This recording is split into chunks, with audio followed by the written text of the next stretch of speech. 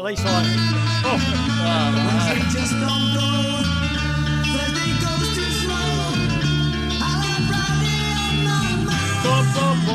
At least I own the fact that I'm a buffhead. You make out you're modest. All right, Rich. Oh, We stole this from AFL 360. It's pretty simple. Your sure thing for the weekend, your most at stake, and your doomsday scenario. So simple, you haven't done it.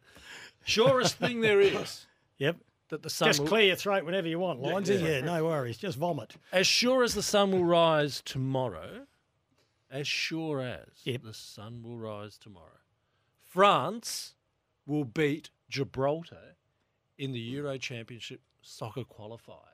It is number 2 in the world against 198. I like France v Gibraltar. That is as sure as they get. Well, I put no thought into mine, but I've got Adelaide beating Sydney tomorrow, and I reckon that appeals to more people than yours. That is a sure thing. What about your most at stake? The credibility of world cricket if the pitch for the World One Day Cup final between India and Australia turns out to be anything but a fresh pitch.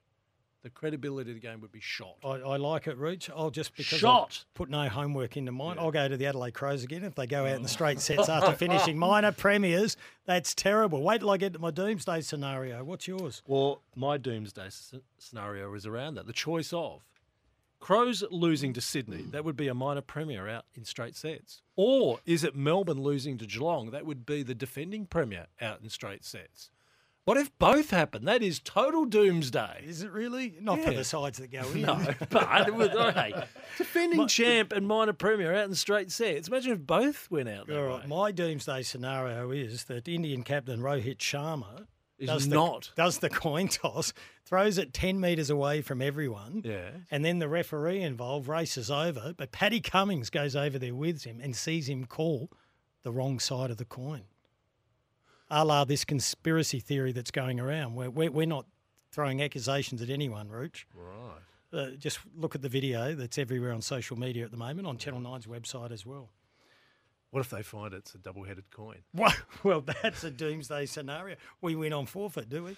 I doubt it. No, I wouldn't have thought I so. doubt If you have it. no idea what we're talking about, Pakistani commentator, former fast bowler Sikandar Bakht, has a conspiracy theory that Rohit Sharma, because when you flick a coin, you flick it up, straight up.